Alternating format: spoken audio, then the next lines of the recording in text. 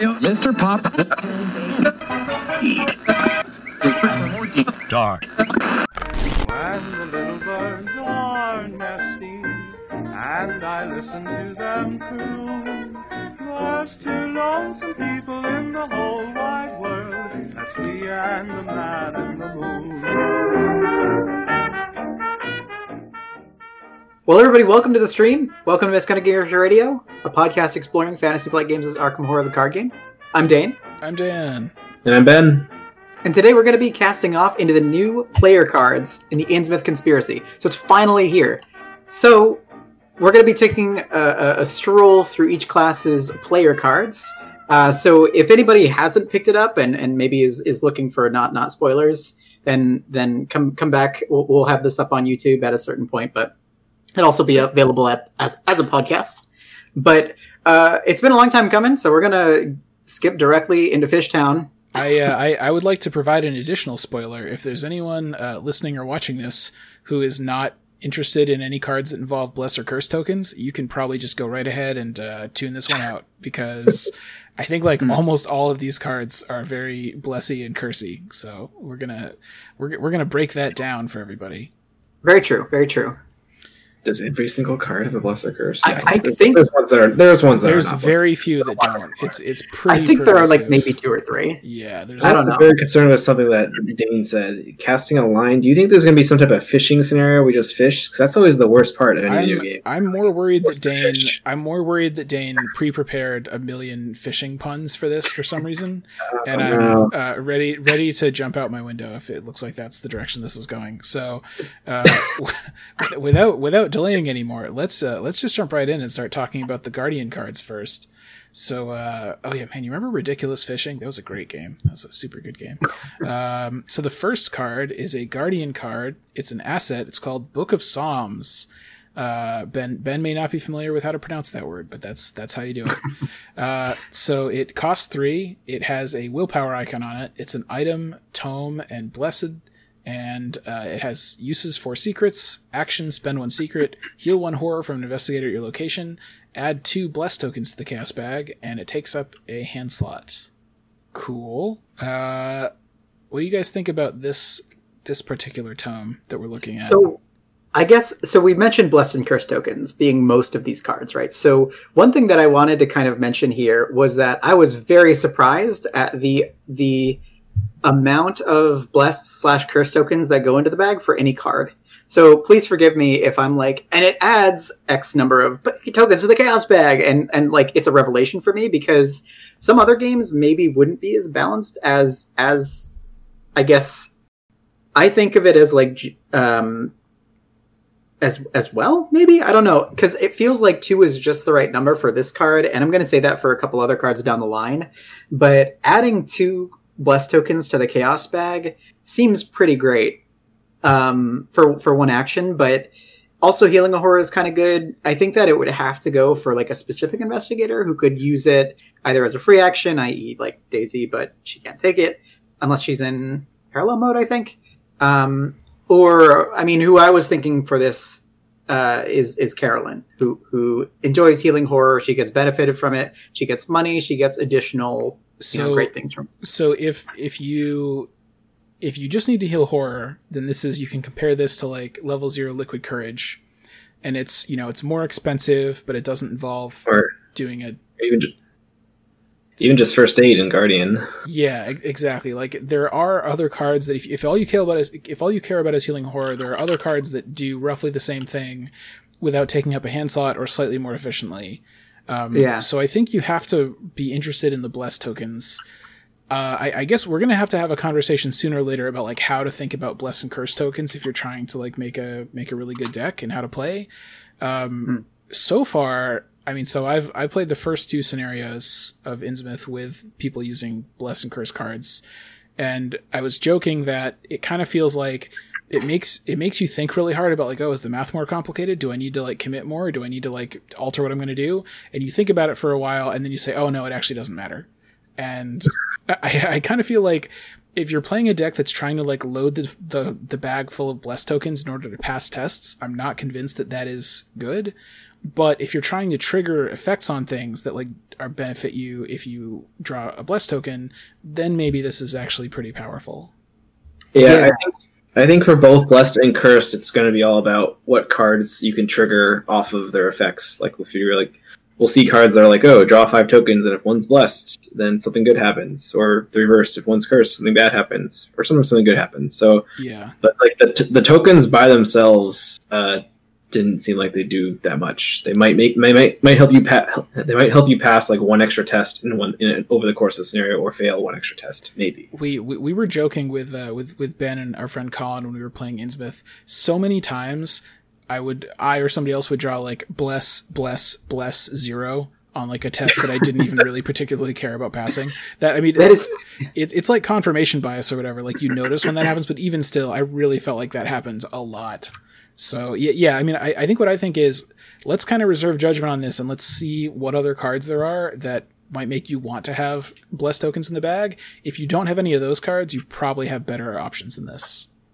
Yeah. The gist of this card is if you're doing stuff with blessed tokens, probably pretty all right. Yeah. It heals 4 and adds bless. But if you're not doing anything with bless, then I think there's better stuff like first aid. First aid's even cheaper to play than this, right? Because there's not too many characters that could use this that just like have an open hand slot that they don't have anything else they want to put in it. You know, like a hand slot is pretty precious. The fact that it uses secrets is interesting because there are ways to refresh that, but not super important, I guess.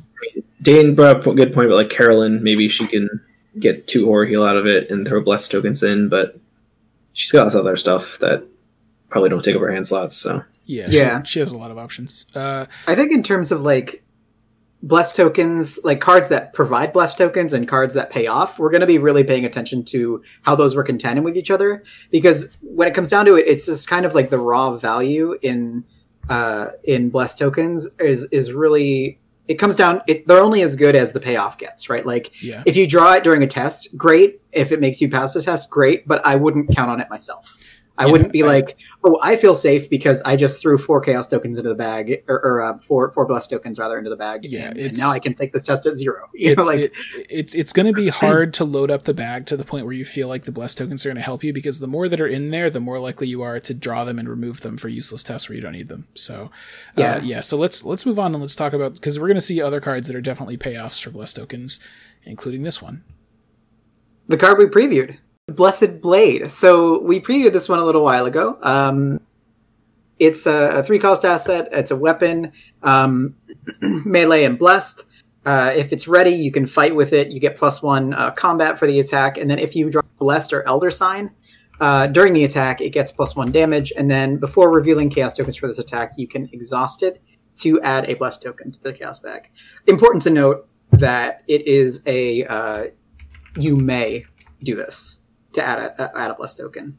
So you don't always have to exhaust it. You can just kind of swing. If you've already got like a critical mass of blessed tokens in the bag, then you can just swing with it and not exhaust it. But I feel like my opinion on this hasn't changed since we previewed it. It seems like it's like a okay off weapon. You can use it to do like 1 damage and also add a blessed token. But you really want to be using stuff that consistently does 2 damage. Because even if you've loaded the bag up with like 10 blessed tokens and the Elder Sign, that's still only like a 50% chance that you actually get the +1 damage. Yeah, I mean, even this is, we said it was sort of a payoff for blessed tokens, but even more than that, it's kind of a way to add blessed tokens, so we're kind of still waiting on what is like an actual really good payoff for having blessed tokens. Yeah, I think the place where blessed tokens or blessed cards that provide blessed tokens and cards that pay off blessed tokens, they're probably going to be designed in separate cards, because one that tries to do both might just be too like kind of jack of all tradesy to work. It won't provide the critical mass of blessed tokens that it needs to be valuable, like as value as you need it to be, and then it also won't give you the payoff that's as grand or as worth it as it needs to be. Yeah, so. And there probably are decks you can build, like a Diana deck with Seal of the Seventh Sign and like some other main weapon, and this is kind of like your backup weapon. Like you could probably come up with a deck where this is okay, but I think it would need to be, you'd need to really be shooting for a specific thing. Yeah, I'm excited. I'm hoping that we see like an upgraded version of it that does, kind of cooler things. I was kind of hoping that it would. I know some other cards let you draw a few, and then if you get one out of those, you would be able to do it. But I feel like it'd be really hard to make this work. Like the +1 damage almost feels like Zoe's Elder Sign, where it basically will never happen when you want it to. I'd be really happy if there were like a level 3 or 4 version that just always gave you the +1 damage, and then the bless bonus was something additional. Because like Time Worn Brand is level 5 neutral. Like there could be a blue level 3 or 4 card that was like similar. Sure. Yeah. That's a cool idea. Yeah. Let's move on though, unless anyone has anything else to say about this. Nope. All right. We're good on the Blessed Blade. All right. The next card is Rite of Sanctification. It is a cost 0 asset, level 0. I think all the cards are level 0 in this expansion. So it's got 1 intellect icon. It's a ritual and blessed. Seal up to 5 blessed tokens. If Rite of Sanctification has no token sealed on it, discard it. Reaction: when an investigator at your location plays a card, exhaust Rite of Sanctification and release a chaos token sealed on it. Reduce the cost of that card by 2. It takes up the arcane slot. So I mean, it's not a hand slot. Yeah, it's not. I mean, in Guardian, like most Guardians aren't using their arcane slots for much right now.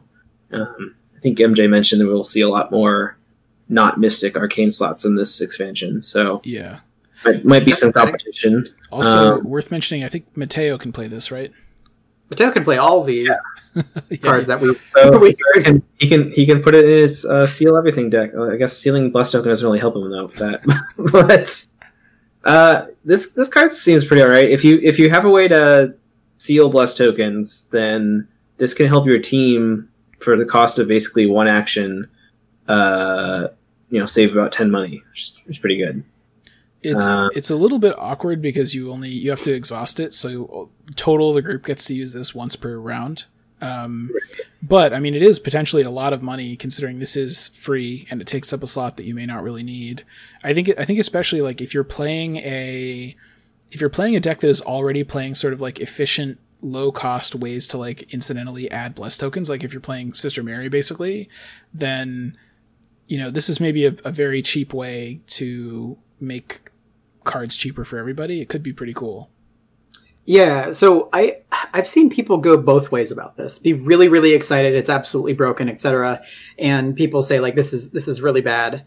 And I'm somewhere in the middle. I have yet to see. I haven't seen it in action yet. I feel like we don't have like that critical mass of cards from Innsmouth that like really provide a good amount of chaos tokens as of yet. I think one specifically that I'm very okay with the cost versus the reward for, which we'll get to later. But I think that like this card, for me, just my initial impression of it, I was thinking about like, so ideally you want the discounts early, right? You want them turn 1. So what is a way that you play this, get 5 chaos tokens in the bag, and then immediately start helping your friends with it? And I mean, obviously that's the optimal place to get it. But, and your friends and yourself are going to be playing cards throughout the whole game, hopefully. So you're going to need this. So rather than looking at it as something that is incredibly good for setup, I kind of wanted to more think of it as something that might benefit play styles.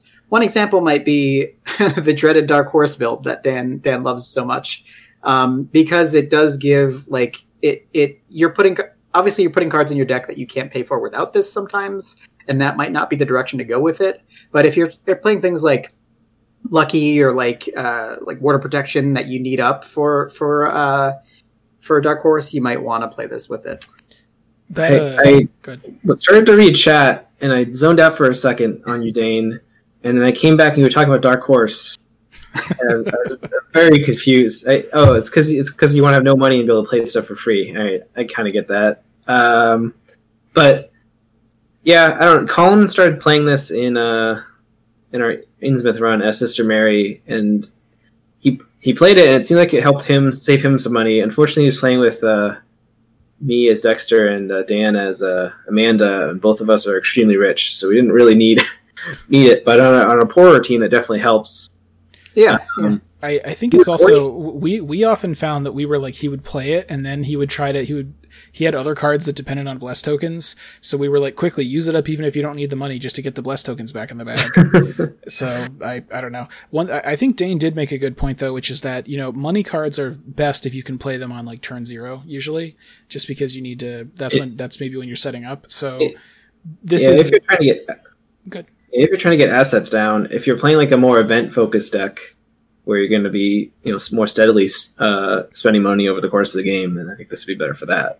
Sure, but I mean, like, you know, compared to some other card like Stand Together that just gives you and other people money immediately, like this helps people that are going to play events throughout the game, but probably not everybody in your group is like that, right? So it makes it a little bit worse than it otherwise seems, is all I'm saying. Yeah. Though somebody in chat, Sultry Harlot, has a really good point, and we'll definitely get to this point. I want to revisit this as we revisit that card Tides of Fate later. But it's kind of a cool combo that I think is worth mentioning later. But as far as this card goes, I mean, it has the numbers, right? It's like it's 0 to play. If it were any more than that, I would say, if it took up like a hand slot or like an accessory slot or something, I might be less up on it. But it'd be like unplayable, yeah. Yeah, exactly. But this has the numbers to deliver and be a good payoff. As I said, it could potentially save you 10 money if you have a way to get blessed tokens in the bag without spending a bunch of actions. Spending actions to put the blessed tokens in the bag, then I would say that 3 cards in, this is definitely the most playable blessed card we've seen so far. But let's move on to the 4th blessed card that we're going to look at. So we have Hand of Fate, which is a 3-cost Guardian event with a willpower icon and a combat icon. It's a spell and it's blessed. It says, fast, play when an enemy attacks an investigator at your location. Cancel that attack, then add blessed tokens to the chaos bag equal to the attacking enemy's total combined damage and horror values. So a lot of people were saying this is great versus the big bad enemy in Dunwich. So it is. I mean, it is basically. It's very similar to Dodge. It costs 2 more because Dodge only costs 1. I think the icons are slightly different. But other than that, it's basically just a Dodge that costs more but gives you blessed tokens, and it's a spell in case that matters. And it's a spell. Yeah. For Diana, she can play it off of the Cloak of Infinite Forever or whatever. And Mateo can play it. Yeah. Interesting. It's only as good as the enemies are going to be, right? Maybe as you're approaching late game, if you're like adaptable or something, you could switch it in for like the enemies that have like higher damage and horror values. It might see a good amount of tokens. I mean, I'm happy to just compare it straight up to Dodge, because I think you don't want to waste a Dodge if you're only getting hit for a little bit anyway. Like if you even have Dodge in your deck, it's because you expect to play it when you're going to get hit for like 2 and 2 or something. So those are the situations. Okay, well, okay, but I mean, you know, so this is already like, if you're playing Dodge, then you're probably, assuming you can afford it, you would probably be happy to play this. You know? Yeah. Oh yeah. It's like 2 more. You're basically paying 2 money to get blessed tokens in the bag. So it's like, again, it's like how much do you want those blessed tokens? If you're playing Sister Mary with all these other blessed cards, then it's probably a little bit better than Dodge. You're also paying 2 more to get some really badass art instead of the relatively boring art of Dodge. Right. That's true. This is very good art. I had not looked at this yet. This is great. I love this. Yeah. So I'm trying to think of like the investigator who can cancel the most attacks. And that would be somebody who plays like rogue cards, because they have that one card that like you can cancel attacks of opportunity or something like that. Mystic cards, because they have that one that is like purple Dodge. I forget what it's called, and then they also have Hand of Fate and Dodge itself. So thinking about this, I think Diana would be like the most benefited from this, because I think Dan is right in that when you're playing Dodge, you're not going to just dodge like an enemy. It feels bad to dodge an enemy anyway that does just like 1 or 2 points of damage, and it might not be a big payoff. But like this, especially if you have like Robes of Endless Night, would be 2 instead of paying the 3, and you also just get to dodge an enemy. It tucks under Diana, and then you also get the blessed tokens in the bag. Trying to think of strictly the most value you can possibly get. I think I would play this if I was a deck that was confident I would have a lot of money, and either I wanted blessed tokens in the bag for some other reason, or I was going to play dodge anyway. That's like the flow. Sure. That's like the flow chart that I would use to decide whether to play this. Yeah, so that could be like Zoe, who has access to a reasonable amount of money.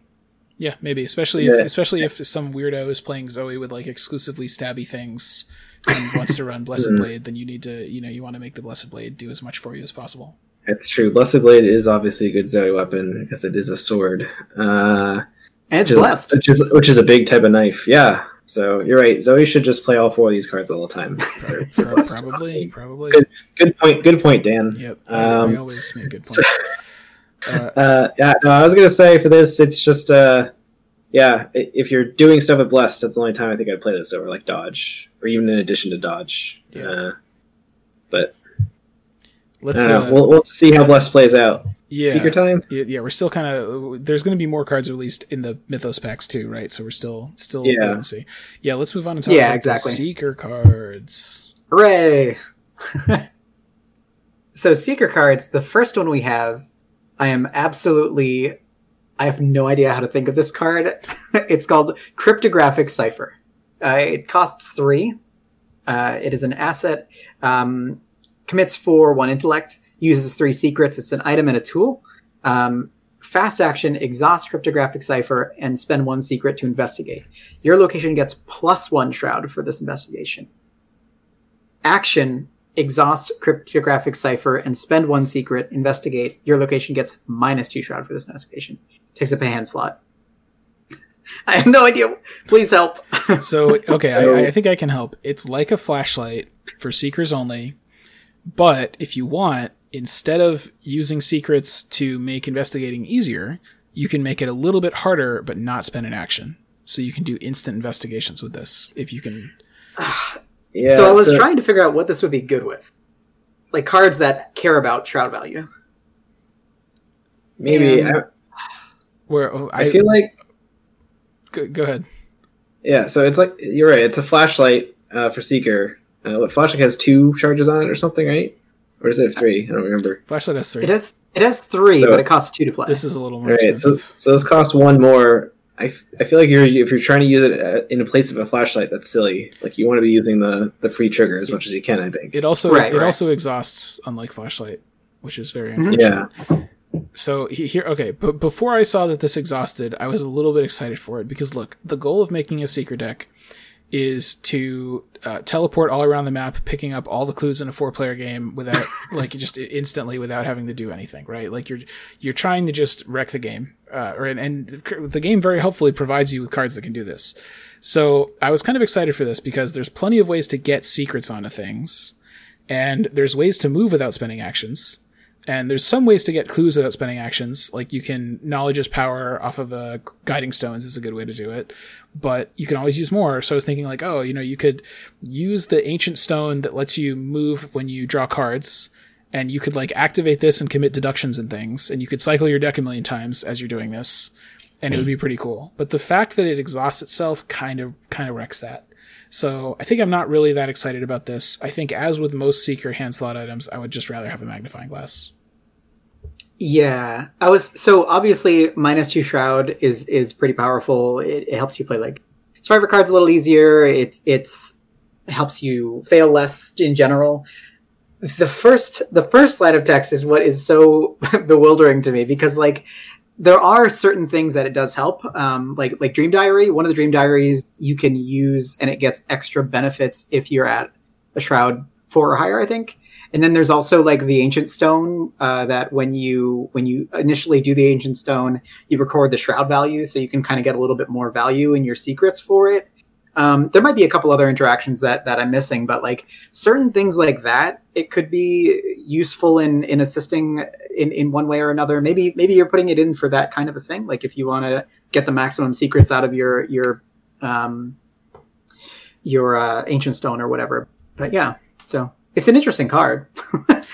Yeah, I just think it's, man, Magnifying Glass is an extremely good card. I feel like I say that all the time, and it's becoming a cliche, but it really is. Like, this is, I mean, put aside the top part where it saves you actions, this makes investigating easier by 2 for 3 actions, for 3 resources, and an action to play it, or Magnifying Glass is 1 resource, no actions to play it, and it makes every investigation 1 easier forever.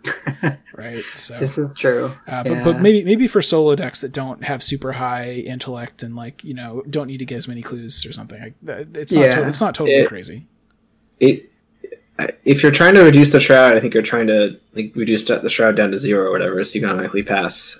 That's usually what reducing tests the goal is for. Yeah, Sultry in the chat actually also saying the Ancient Stone doesn't work because the uninterpreted Ancient Stone has its own investigate action on the card, so it can't even combo with that. Yeah, there's not many ways to. You have to hope to draw a obscuring fog or something to get the shroud high for that. I think is what you have to do. Yeah.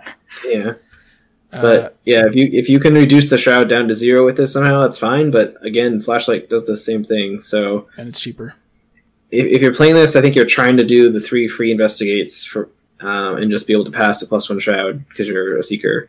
I don't know if this. Is there a survivor that's subclass seeker? So Harrison does make a good point that this lets you get another a 4th investigate in a turn if you're trying to like investigate with Amanda as much as possible while you have a deduction or perception under her, which I like the idea of that.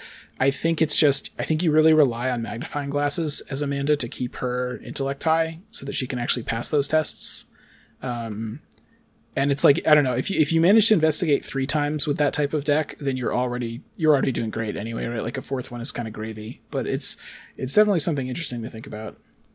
Yeah, no, Sultry with these skeleton key play, things like that's all cool stuff. And for honestly, I didn't know until you guys just mentioned it that this, when you use the fast action, it's technically a fast investigate. So you get 4. Completely over my head when I first read it. Yeah. But yeah. I mean, that's like, I think that's what makes this cool. Otherwise, it would just be a worse magnifying glass. But that's fair. Yeah. Anything else about this? Or let's move on to the next card. Is there a survivor that has Seeker subclass? I think that's one of the only things we don't have yet. I'm hoping for Daryl. Like, I feel like that person would want to maybe use this because they can combo it. Just like with Old King Ring and Flashlight, they can combo it to get, like, fail by effects off. Next card. All right, fine, whatever. All right, so the next card is the Cryptic Grimoire, or Grimoire. Untranslated. It is a cost 3 asset with 1 wild icon. Is an item, a tome, and a cult. Action, add 1 curse token to the Chaos Bag. Action, if there are 10 curse tokens in the Chaos Bag, discard Cryptic Grimoire, record in your campaign log that you have translated the Grimoire. Replace 5 Chaos tokens in the Chaos Bag with, replace 5 curse tokens in the Chaos Bag with 5 blessed tokens. Takes up a hand slot. So this is the untranslated thing for this cycle. I feel like it's hard to comment on it without knowing what it translates to. Right. Seems bad by itself, though, right? Yeah, it's because most of the other untranslated things are, on average, easier to discover than this, and they give you some type of benefit that's a lot nicer along the way than this. Like, here's the issue here: you have to potentially. You can't really discover this on your own. You need to have other cards that put chaos tokens, that put curse tokens in the bag. Because, I mean, if you try to just use the action on this, 1, you're going to spend 1 million actions doing nothing, making the bag worse. And 2, by the time you do that, people are going to do tests and they're going to pull the curse tokens out. Exactly. So it has to be like you're going to get 7 or 8 curse tokens in the bag anyway by people doing like Promise of Power and stuff. And then you're going to just push it up to 10 with this. Right. And keep in mind, even after there are 10, you still have to spend an action to activate the second thing to discover it. That's crazy, right? That seems really stupid. We're going to see cards in this expansion that add curse tokens. But yeah, you're right. We need those to power it up. Yeah, and that's kind of my take on this is like, some of these, it's cool to like start them at the beginning of the campaign and just kind of gamble that you'll get something cool out of them later. This one, it's so nasty that unless you're sure you're just going to be able to fill a ton of curse tokens, I would wait and see what it is before you try it. Yeah, I think a lot of the cards that have been previewed from future Mythos packs, I think for Seekers, we see stuff that lets them use curse tokens for benefits. So this maybe will help more with that, with some of those cards that are out yet. They're not out yet, but yeah, it's a fair point. It's a risks to put it in your deck now if you're going to run it through Innsmouth with it, I think. Kraken in the chat has a good point. Like, the upgrade better be like win the game, or like get one clue from every location, revealed location, or something like that. Like, things like that would be very powerful and like worth. Okay, listen, Tony's gonna take 2 of these and he's gonna dump both of his Faustian bargains on it, and we're gonna crank the everything to max in one turn and get it done. But it's like, sorry, Trish could, but she might not be able to take the upgraded version. One dumb question that I'm going to ask just in case. I'm pretty sure the answer is no. Suppose you have a Knowledge's Power. Knowledge's Power is you can activate something on a book without paying the cost. The if there are 10 curse tokens in the bag is technically part of the cost because it's before the colon. That doesn't mean you can just Knowledge's Power and directly pop off the second action, right? Ben's having a think. Why do you ask questions like that, man? I enjoy it a lot. That's why I do it, because it feels good. Chat help. I think there must be a reason that does. It would be a lot clearer if this instead explained what the action is and then said activate this only if there are 10 tokens in the bag. Yeah, because I think the rest of the untranslated stuff, usually it's like the action does something and then you do the check. Right. But this has it as 2 separate actions. But by the way, if they had templated that works. If they had templated this that way, easy game. If they had templated this that way, it would be much cooler. Like it should just be add a token and then check if there's 10, and then you discover it. It's really annoying that you have to spend a whole extra action once you already have 10 in the bag, which is really hard. Yeah, nobody make a test. Well, so when you do an action, you have to actually affect the game state. I don't know. This does that. What if you have no curse tokens in the bag? Then you can't replace them with 5 less tokens, but you still translate the Grimoire. But you still are recording. Like that might work. You're recording in the campaign log, And what if you had 1 curse token in the bag? Oh my God, Captain Friday's glad to see you here. Listen, Dan found a way to circumvent 10 curse tokens in the bag. We're just trying to give Ben stuff to think about. We're just trying to keep Ben awake until 3 a.m. tonight, lying in bed thinking about whether or not this would work. So, knowledge is power. Yeah, I feel like that works. It's possible that like some rule about like game state changing doesn't apply here, but. The real off the cuff, I can't think of why that wouldn't work. Someone correct me in the comments when we post this up. Someone correct Ben. I think the real takeaway from this is, as we already know, Knowledge's Power is a nasty, dirty, broken little card. That's all I have to say. That card is nuts. If Knowledge's Power works in this and the upgrades for this are like reasonable, then this might be fine. Yeah. Oh, then there you go. Then we're getting excited. Then we're cooking with gas. There's gonna be something that. Nobody tell MJ about this until after the new to-do list and FAQ come out. Then let's ask. And the upgrades. Yeah, exactly. Okay. Let's. Anything else, or should we move on? No, let's move on. We still got like 20 cards to go through. We sure do. Is it back to me?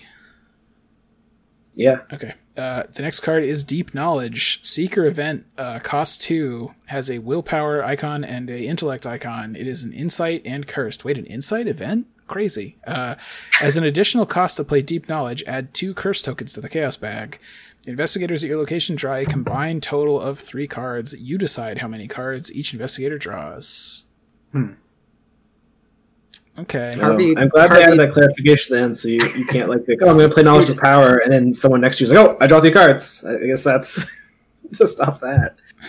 I mean, there's other ways to draw cards. It's nice that this helps other people, kind of, but yeah, I think judged against other Seeker stuff, this is sort of weak. Same situation. This is level 2. Sketches without the clue stipulation, right? Yeah, it's like a level 0 sketches that's free that you can share with other people, but it adds curses and you don't have to be on a place with a clue, right? Also, like Captain Varney says a very good point.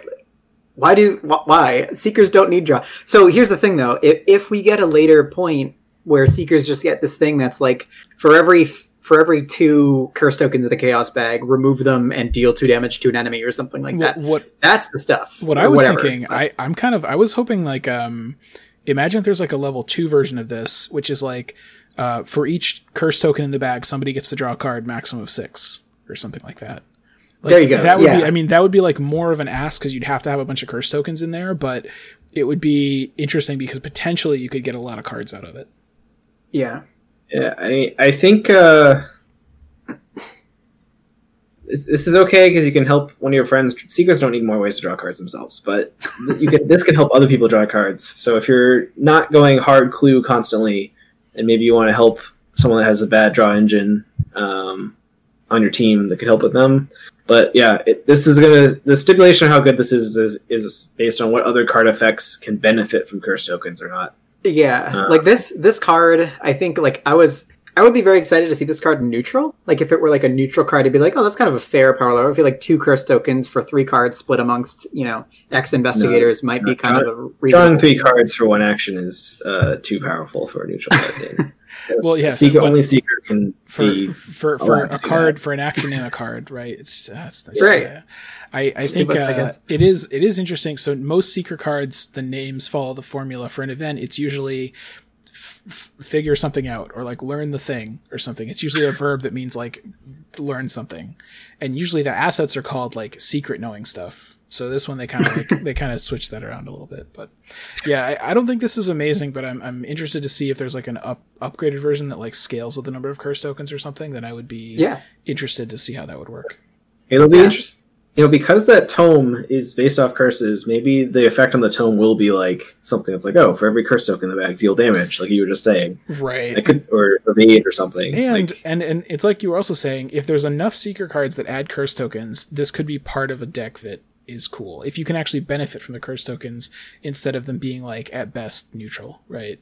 So yeah, I think one of the cards previewed is like a permanent for Seekers that like makes curse tokens once per round a +1 or something. Oh, is that the contract or whatever? Or Covenant, yeah. Yeah, it's coming out like the second Mythos pack, maybe the first one. I don't remember, but there's definitely going to be stuff. It's just hard to judge without seeing the whole picture for the whole cycle. So well, let's see a little bit more of the full picture, and let's look at. I think wow, the first card that doesn't do curses. Let's read this one. First one was cryptographic, whatever. Oh no, you're right. Yeah. So well, actually, if you looked at the art on cryptographic, one of those symbols is actually a curse symbol. So damn it! I don't know if that's true. So this next card is Plan of Action. It is a Seeker skill card. Commits for 1 wild symbol, and it's practiced. If this skill here we go. If this skill test is during or before the first action of this turn, Plan of Action gains a will icon and a agility icon. If this skill test is between the first and third actions of this turn, draw 1 card if it succeeds. If this skill test is during or after the third action of this turn, Plan of Action gains a combat and an intellect. So there are like 3 modes for this card. Really, really interesting design in the card, and honestly, like a lot of the symbols are kind of like where you'd want them to be in as much like if you're doing a check during Mythos phase, it's usually a treachery that's either testing your will or your agility. And if you're during your turn, drawing a card is kind of like nice icing on the cake if you're going to be committing this to a test. And then during or after the third action of your turn, I'm completely lost, and I don't know why it's adding a combat icon. I think because maybe at the end of turns when you actually punch something or investigate. When we first saw this, we had a big conversation about how the rules work, because the question of like, how does this work if you commit it during Mythos phase or outside of your turn even, or somebody's turn, I guess, is kind of like, right? Yeah. If you're not doing it during a turn, it's just a 1 wild icon. Not great, right? Yeah, it's like the skill test during or before the first action of this turn. That has to be during Investigator's turn. Mm-hmm. The only way it can be before is if they're doing like a free trigger or something, a reaction maybe. It's also even if you're playing like Secret Tony or something, and you're trying to take a bunch of actions, like there's no way to like I don't know. It would be interesting if this like sort of Amanda style like committed to everything that you do during a turn or something. But I think this is just really bad.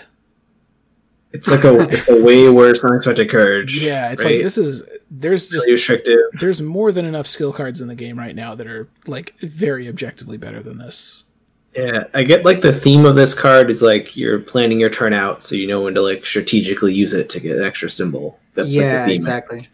But and it's like kind of complicated. And it's like an interesting idea, but Yeah, I like the theme. I don't see it paying off. I mean, it's alluding to the fact that Trish might use it, right? Like, that's Trish on the card, is that right? Yeah, I think that's true. So, I mean, if she's a rogue and she's getting extra actions, you can kind of choose where you want those extra actions, right? Like if you're playing that one card that gives you an extra action for $2, pretty much anywhere you want it, or if you're doing like quick thinking, things like that, it might be cool with. But again, like if you're not going to be able to get extra value out of it, like as Dan was saying, like if you put it under Amanda and you somehow get extra actions to investigate in the middle of the turn and draw a couple cards with it, that's kind of cool. But it's a stretch. Why not just play other secret? I mean, there's no way to get more than one card off of this because it's only your second action. No, so I guess you can do it with free triggers or something. I mean, That's what I mean. Like best case scenario, you put this under Amanda, and it does nothing for you. Okay, so first action you evade something that you drew during Mythos phase. Second action you investigate and draw a card. Third action you investigate again and you get a bonus. That's still like there's enough better cards to put under Amanda than that. Yeah, I was thinking like cryptographic cipher, things that would give you extra like investigate or something like that in between. Yeah. The draw the card is the most enticing, right? Like that it'll replace itself at some, like if you do it on your second action, it's just really hard to justify this over other cards. I think is like, my issue. The card seems like it's very versatile because it's like, oh, you can have different types of symbols, but it's just play Unexpected Courage. So you're saying Unexpected Courage is boring, but so Ben, if I understand correctly, you're saying that Calvin should take versatile, so he can play this card. Is that what you're saying? No, I did say the word versatile though, which we agreed to never say or mention because it'll make us talk about the card for hours. Put a quarter in the jar and let's move on to the next card. So next up we have rogue cards. All right, so our first rogue card is the 25 automatic. It's a 4-cost asset with an agility icon. It's an item, a weapon, a firearm, and illicit, which of course means Preston cannot use it. It is fast, uses 4 ammo, action, spend 1 ammo, fight. If the attacked enemy is exhausted, you get +2 combat and deal +1 damage for this attack. So it's a lot of bonuses. But the question is, how reliably can you evade? I think go ahead. Yeah, if you're like Finn or Trish, or most of the rogues have high agility.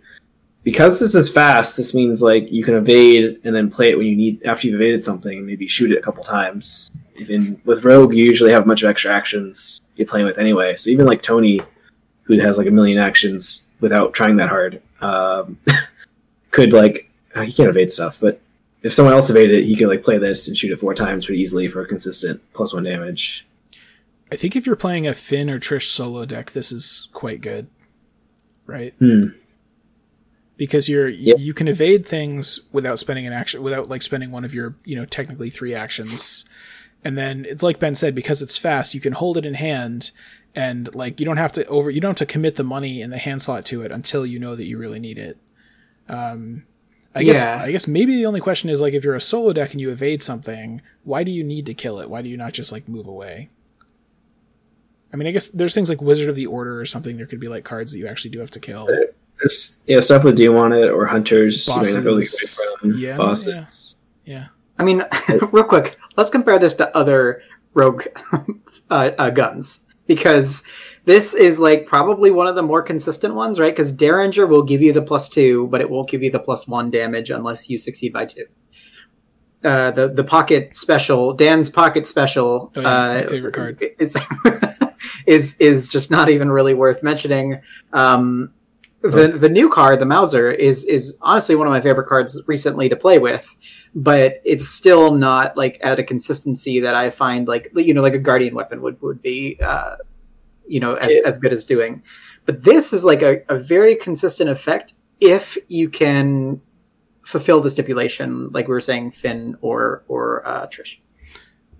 Yeah, I think if you are a deck that is mostly wants to evade things and is very good at that and can do it very efficiently, and occasionally you need to kill stuff, I think this is very solid. I think this, if your combat, like Wendy probably doesn't play it because her combat is so low, but you know, she's a child. But yeah, but like Finn, I think is a really good use case for this, and maybe Trish as well. So, and maybe even others. Maybe like if you're playing Tony, maybe I don't know.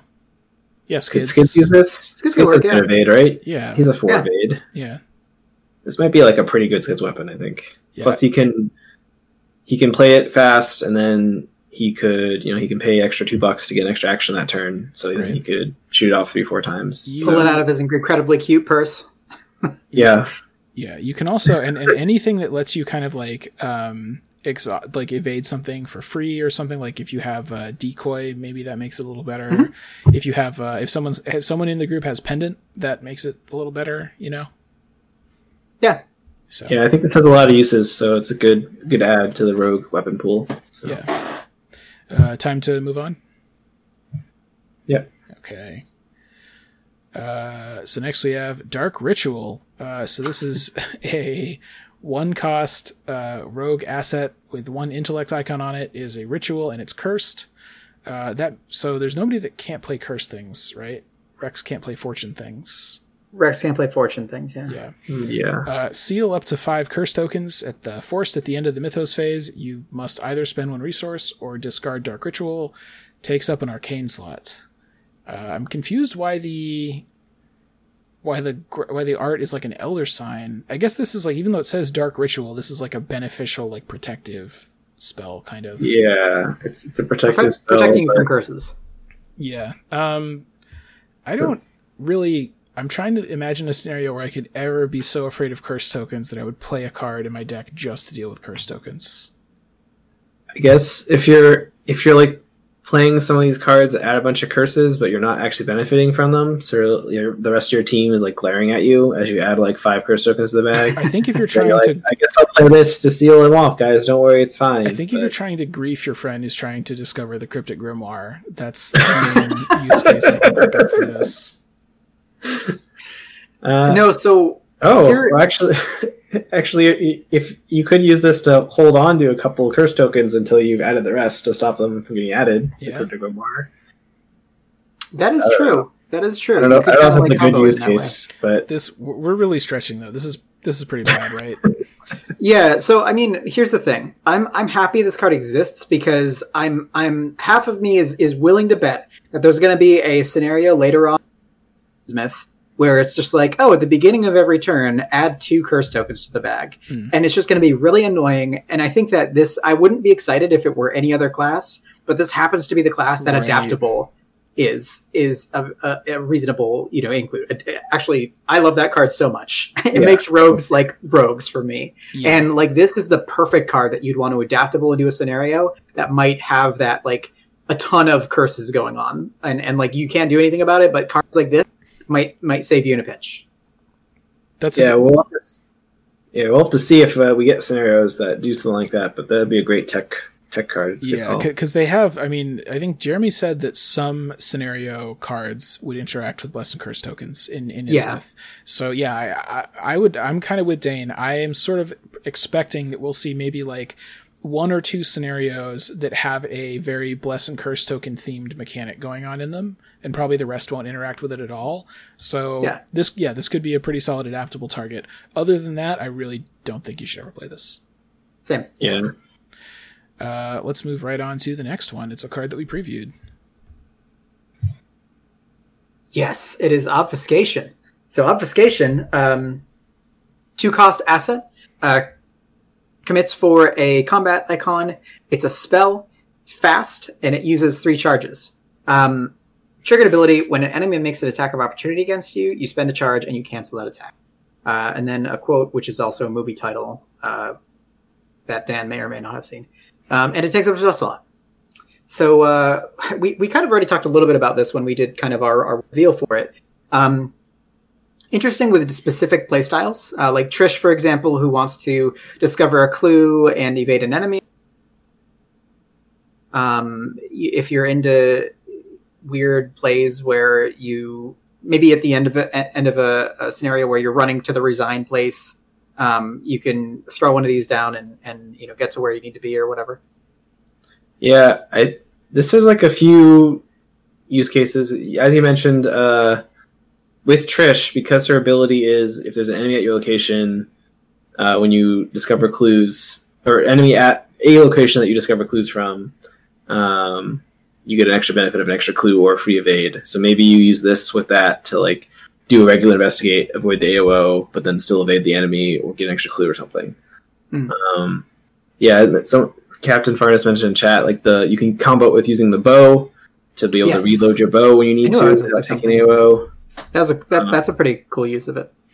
Yeah, I think those. So yeah, Trish and Ornate Bow, and I can imagine kind of miscellaneous solo decks maybe getting a benefit from it as well. For sure. It is fast, so like in a pinch, like if you need to like really badly do something that is not fight the enemy that just engaged you, on a turn for like 3 actions, you can play it and avoid the enemy attack for 3 actions. Yeah, honestly, I think that's the saving grace of this, because if it wasn't fast, it would be a real hard ask. But again, so 2 major upsides: it's fast, also it's in Rogue. So if you know that there's a scenario that you might be taking attacks of opportunity for some reason, like you really need to get to a place that's not flooded or something like that, and you get engaged with an enemy, and you need to make a break for it, you can do it with this.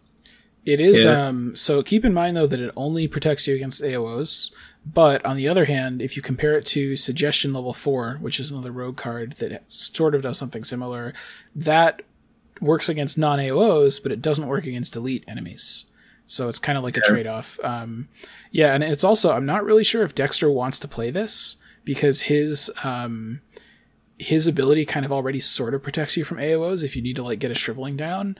But It is worth mentioning that because this doesn't go away when you runs out of charges, it's a thing that he can use as kind of like fuel for his ability. Is Retaliate considered an AOO? Yes. That's a good question. That was a very apprehensive yes. Ben took slightly too many milliseconds to pronounce that no for me to believe he's confident that he's right. Because if so, it might be kind of a cool tech for Leo or somebody if you're again adaptabling in, knowing that you're going to face some huge enemy and that kind of thing. No, it's not Neo.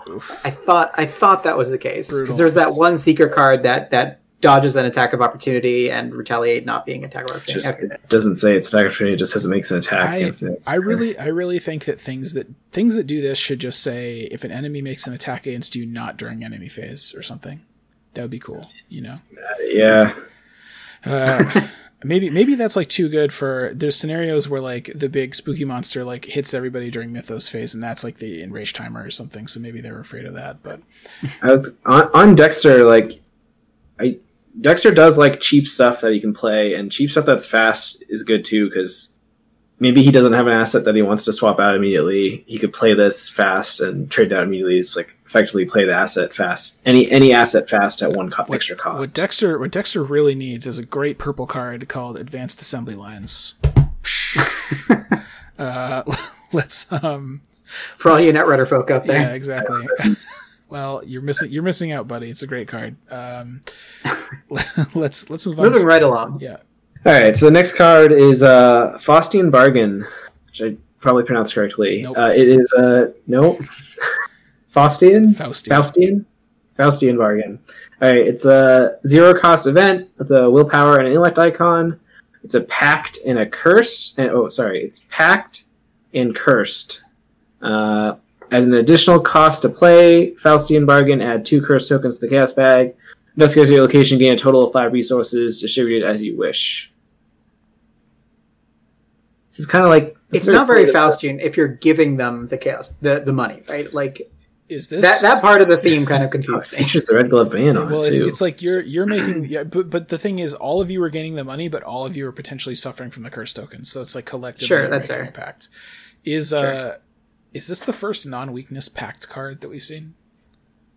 I think it might be. Oh, that's a good point. Might be. I'm not sure. Because there's pact weaknesses, but I think this is decent, And we should compare it to what was the seeker card that gives you cards for putting curse tokens in? Deep Deep knowledge. We should compare it to that because at first glance they're similar, but I think this is quite a bit better. Do you guys agree? Yeah. There's a card called Blood Pact, Dan. You may have heard of it. Is that a pact though? Yeah. Okay, because I mean it doesn't have to be. They do stuff like that sometimes. So. Yeah. But, So like 5 money for one card is like pretty good. Like compare against other level 0 cards like Cash or what was the Rogue or any of the cards that were like 2 resources and when you do like fight, investigate or whatever from the starter decks. Right. honestly, compare it to Hot Streak. Like Hot Streak's a level 2 or 4 card. Hot Streak gets you, what is it, 5 for 9 or 10? Is it 5 for 10 It's, or 4? level 2 gives you 10 for 5, so you net 5. And this is like 0 for 5. Especially when there's a very good chance that you just like never actually have any bad consequences from the curse tokens at all. Right.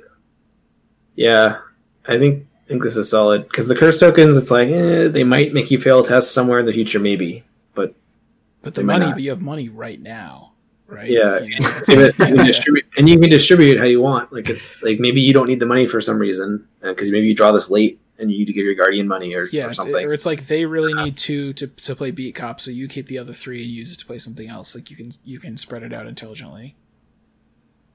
Yeah, I mean, even flipping your weakness and realizing that it's indebted or something, and like you can just adaptable this in later, and like you're pretty okay on money for a while.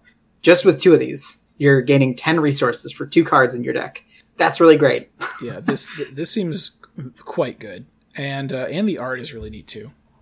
It reminds me of a little card called Career Fair, and what was the other one that had the same art with like the guy across the table? This is the red glove. This is the red glove man. So you can see his red gloves. And he's got a folder with an elder sign on it. But the elder sign, what? I don't know what's actually going on there. It's a little contract. It's a little. He's pushing you a contract. Did you sign it by making an elder sign? Is that how you signed it? See, if you had the Adobe Creative Cloud Enhance button, you could just enhance and read the contract. So maybe. Join our Patreon, everybody. I kind of regretted not putting this in my Dexter deck initially. I might adaptable it in just because Colin's always broke. Use it. That's actually a good point. You might consider adaptabling it in because you're playing with like a guardian or whatever. It's funny. It's funny because in that group, the other 2 of us are so rich all the time. Like, Amanda and Dexter are extremely rich, and Sister Mary's always like, "Wow, I wish I could play this card." You know. There are honestly times where I'm just like, I wish I could. That's what Crack the Case is for. 10 resources or something. Yeah. For sure. Yeah. But yeah. Yeah. So, this was pretty solid, I think. Let's move on though to the first Mystic card, and it's the Sword Cane. Did I pronounce that right? Yes. Okay. We also spoiled it. Okay. Oh no, we didn't. Just kidding. Somebody else spoiled it. Yeah. I think John of the Flame or somebody spoiled it. I think. Okay, so Sword Cane. It's a 2-cost mystic asset with a combat icon on it. It is an item, a relic, a weapon, and it's melee. Playing Sword Cane does not provoke attacks of opportunity. Reaction. After Sword Cane enters play, immediately trigger its action ability without paying its cost. Action. Exhaust Sword Cane. Fight, evade. You may use your willpower in place of your combat or agility for this attack or evasion attempt. Takes up a hand slot. Oh, God. I like this card. The more you say Sword Cane, I don't know why. It's a sword that's also a cane. It's so cool. Yep. It's so goddamn cool. This is a very cool card for theme. I liked it a lot playing it in Dexter. Oh, you played it in Dexter? Oh yeah. I have to How say, was it? I was skeptical of this at first, and then I saw Ben actually play it. I think this is actually really good. Is it really? I think it's quite good. It's just like explain away. Well, I'll let Ben do it because Ben's actually played it. Yeah, it has a lot of things going for it. First of all, it's not actually fast, but you can play it. You can play it reactively for when you need to do an emergency fight, right. Or it's usually an emergency evade. I think more often than not, but it's cheap, so you can play it. Dexter can bounce it around. If Dexter bounces it in for free, then he gets to immediately trigger it for free, which is fun. Sure. But it's like recurring. You can use it every turn once to do an evade or a fight with your willpower, which is what you're doing anyway as a mystic. Mm. It's just very strong. That's the thing is like, so you can use it as a emergency evasion thing, and it's like Mists of Relia, which is, Mists is better in some ways, but this one you don't have to play in advance. You can wait until you need it and then play it. Also, it doesn't run out of charges. Also, it takes up a hand slot instead of an arcane slot, which is much better. So that's quite good. So it's kind of a replacement for Mists, but it's also kind of one of the fun little extra features of like the Spirit of Thame is that you can use it in a pinch to kill an acolyte that has like only 1 health, right? And this is even better because instead of just giving you like a combat bonus and you need to actually have decent combat for that to really be worth it, this you're using your will. This is great for just like killing an acolyte if you really need to. Especially, for sure, yeah. Or finishing off an enemy that has 3 health. Normally you're like, damn it, I don't want to use a second shriveling charge. Well, you've got this. Right. That's the big thing. Yeah. It helps you preserve your charges for things you might not even need to use them. It just does so much. And if you're an old man, you can lean on it as you walk so that you can kind of, amble across the campus green or whatever. So... This is that call an ambulance, but not for me. Kind of a card, right? Yeah, this is like a very solid card for Norman. Right. Since fight and agility are terrible, it takes off one of his 5 mystic slots, but it might be pretty worth it. And I think I guess I didn't notice that it also evaded for what it could do. Right. And that's very valuable in its own because it basically says that you can handle yourself while you're getting set up. After you've gotten set up, you can just punch a cultist. Yeah, you're right. It's very versatile. I really did like a 180 on this. I went from like cool flavor, but I'll probably never play it, to like, oh, I'm gonna play this in a lot of Mystic decks. Yeah. Anybody who uses the spells who have charges like Shriveling and Azure Flame, all that kind of stuff. Like, you want to preserve charges, and this is exactly what you need to do. And even just if you're a hybrid mystic, you're like, okay, I'm going to play a spell to get clues and a spell to fight. I also want to play Mists of Relia, but I don't have a third arcane slot. I don't want to play Sign Magic or some crap. Play this, right? Forgotten Age, it's pretty fine. Yeah, it's a relic too, which means Ursula can play it. Yeah, it does mean Ursula could play it. Yeah, there's various characters that benefit from having relics, like Witten. Yes, someone in chat mentioned like Witten from Harvey's deck benefits from having it, or you could do if you're doing the Ursula relic deck, you could throw in throw it on what's the lady? Ellie? I don't know. Those aren't as good. Really, we're stretching now. We're stretching. Really well designed card. This is maybe my pick for like favorite card so far that I'm excited to play. Yeah, it's very cool. Yeah. Let's move on though. Is it me? Yes. Tides of Fate. This is a Seeker event.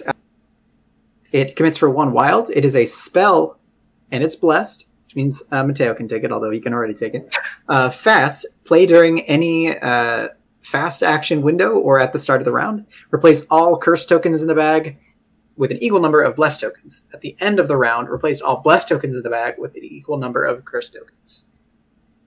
Interesting card. Does a very specific thing in that you need to be playing a lot of blessed tokens, or I'm sorry, you need to getting a lot of curse tokens in the bag so that then you can use them as blessed tokens. Everybody takes their turns, ideally benefiting from the blessed tokens, and then you count all the remaining blessed tokens, and then you put the curses back in as if it never happened. The big thing from earlier that I was referencing is you can use this in tandem with the thing that seals blessed tokens. Yeah, right. So you can put a bunch of curse tokens in the bag. Put like 5 curse tokens in the bag somehow, and then play Rite of play Rite of Sanctification. That way, all of your curse tokens become blessed tokens, and then get sealed on it.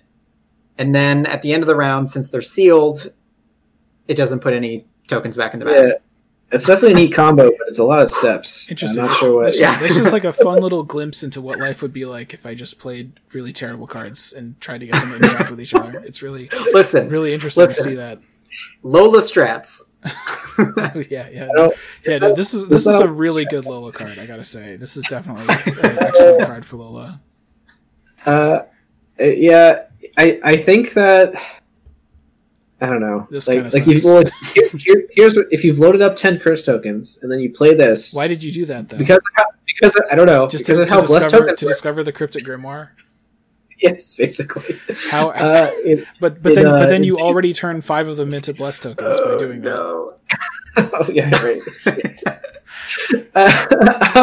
How how are you this doesn't do anything. This is a card that doesn't do anything. It changes some tokens that don't do anything into different tokens that don't do anything, and then at the end of the round it changes them back. Congratulations.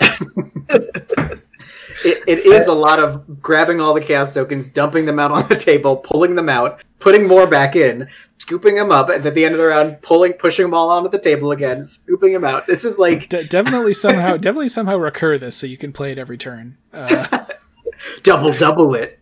Well, there you go. I mean, if you could recur it, that'd be kind of fun and goofy. I don't know.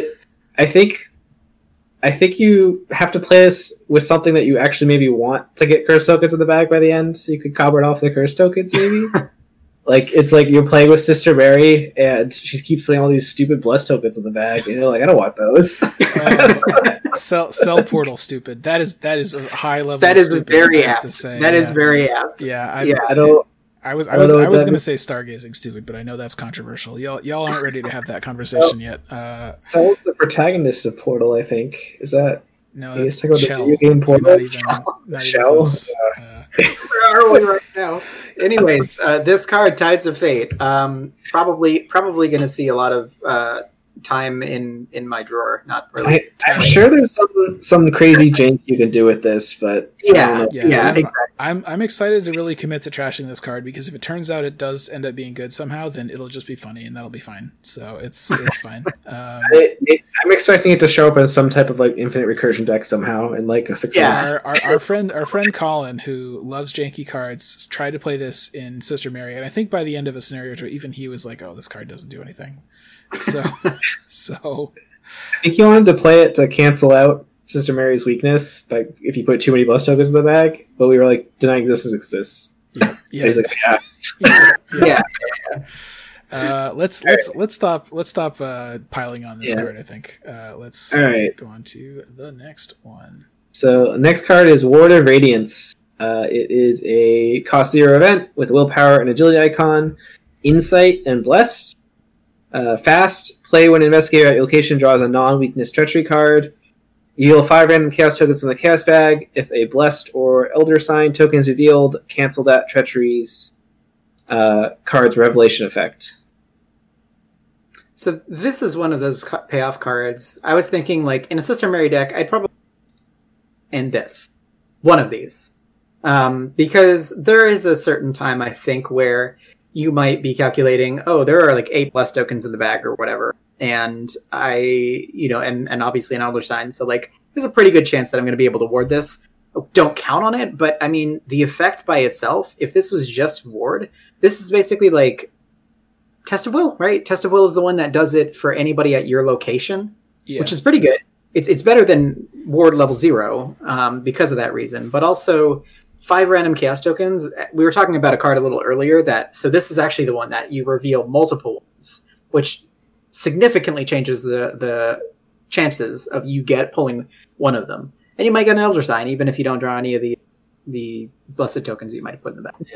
So I was playing this in Dexter, and Colin was playing it in Sister Mary, just because we were like, oh, we're probably gonna have blessed tokens because of Sister Mary, and I think it worked most of the time. Like, if you have like 3 or 4 blessed tokens in the bag, the base chaos bag's like 15, 16 tokens, I think, depending on the campaign.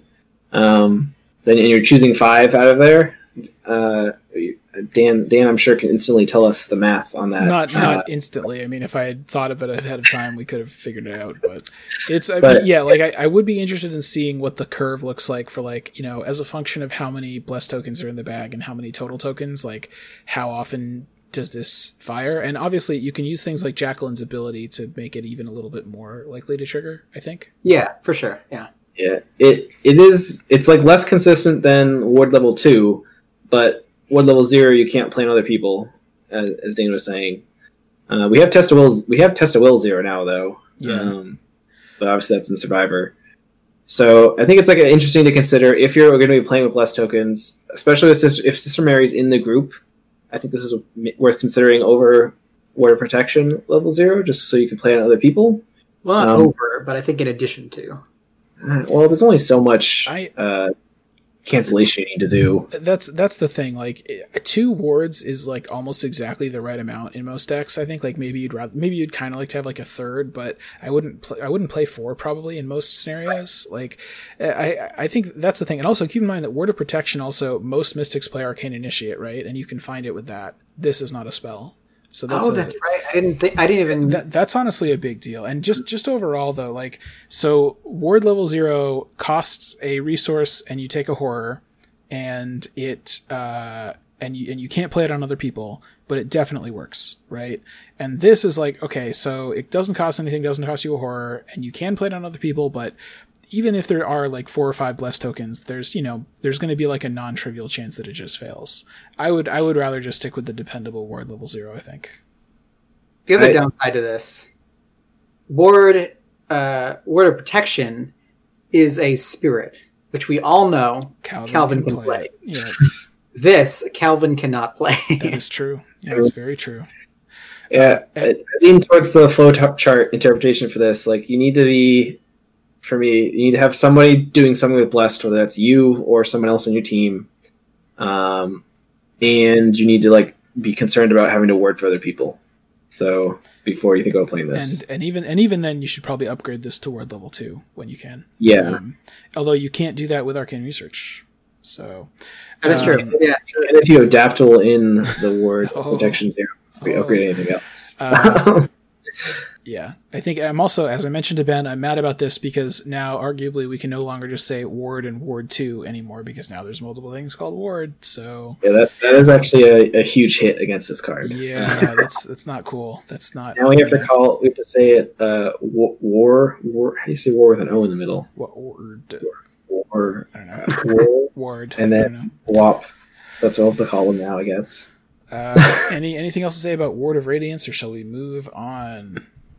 We're good. We got one more Mystic card to talk about, and it's another one that we were given to preview. It's Promise of Power, which is a level 0 skill with 4 wild icons on it. The art is a book that says Toast, and it is practiced and cursed. And it says, after you commit Promise of Power to a skill test, add 1 curse token to the chaos bag. If you cannot, take 2 horror instead. So we all played this card in our 3-player Urdu with Khalid. We did. Did Khalid? Wait, really? Yeah. I remember Colin. Who are you playing?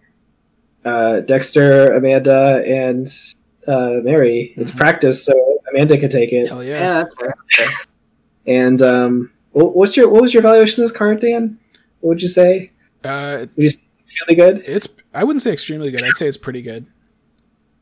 Yeah, I think it's very good. Yeah, the 4 symbols is nothing to scoff at. Because the thing is, the curse token just usually doesn't matter. Like, I was a little bit worried that I'm a little worried about putting this under Amanda and doing like 3 tests and maybe put three chaos tokens in, but it still doesn't matter. It's like fine, you know.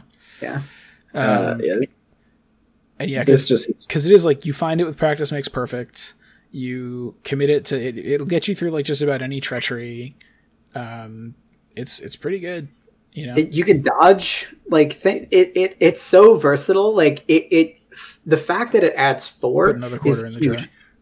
Even if you're at a 1 in a stat and you play this card, there's a very good chance that you're going to succeed that test, right? And like, Amanda's the perfect like test subject because she has 2s in everything. How good is getting to 6 in pretty much any stat in any given time? It's actually really, really good. Even if you put 4 chaos tokens, because like you do 3 tests and then you do a treachery or something, it's like that's probably fine. You know, I mean, it's probably not that bad.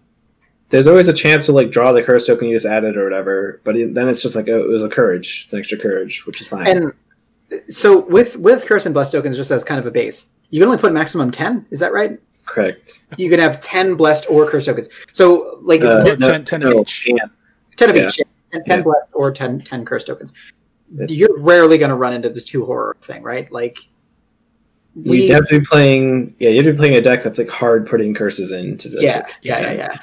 When I like trying to do the grimoire. Exactly. Like honestly, with all three of us playing this, and Amanda was one of them, that's like if one of us had wanted to discover the grimoire, this is the kind of deck where like you could do it.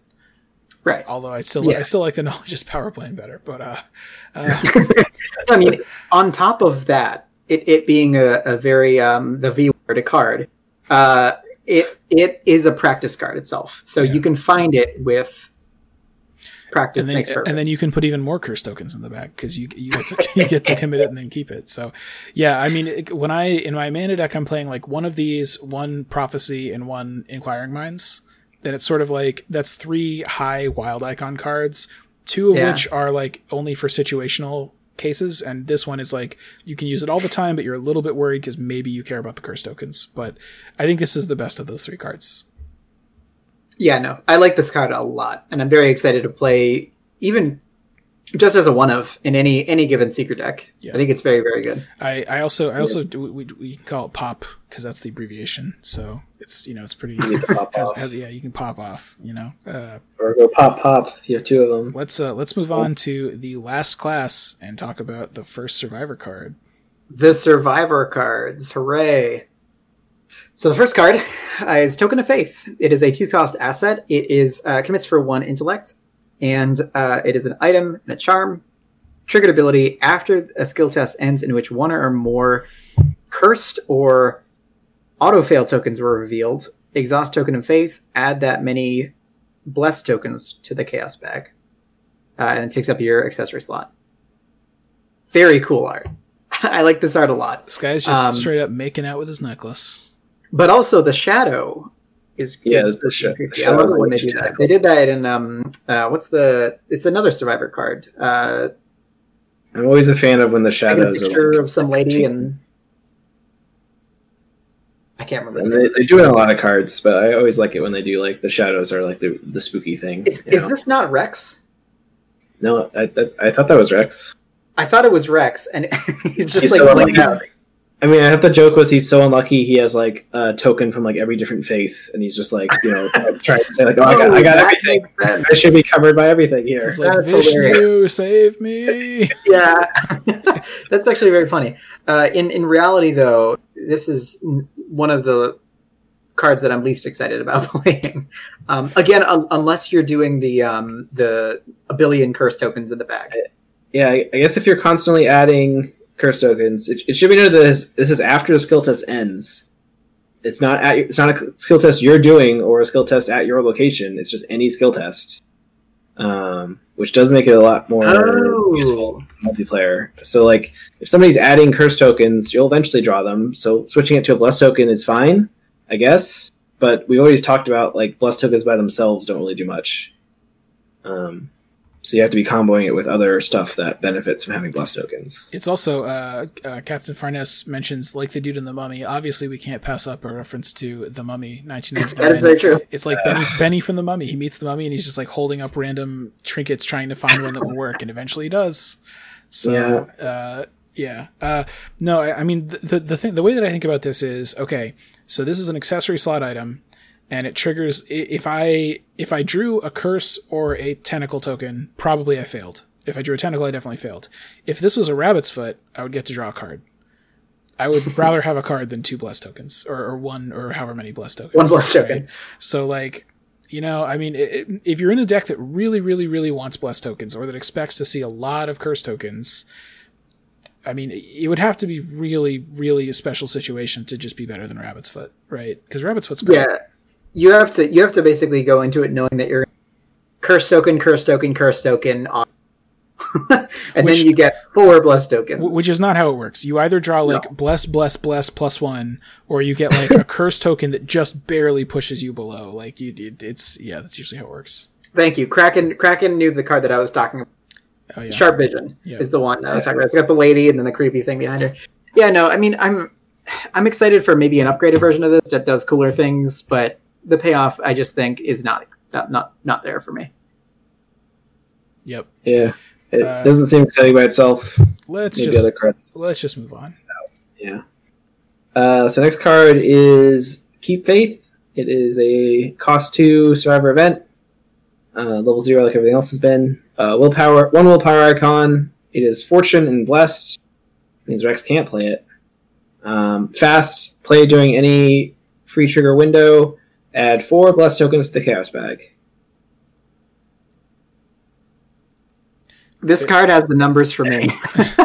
This is the card that I'm basically like benchmarking and then rating every card that adds blessed tokens to. This adds for me, like it's the best way to get as many blessed tokens in the bag for as little cost. Costs 2, but it's fast.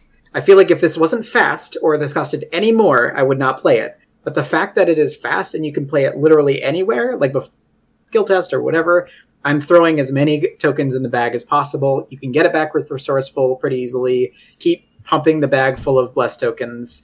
I played this in my Tony Morgan deck. I was playing Survivor Tony because I really wanted to try it out.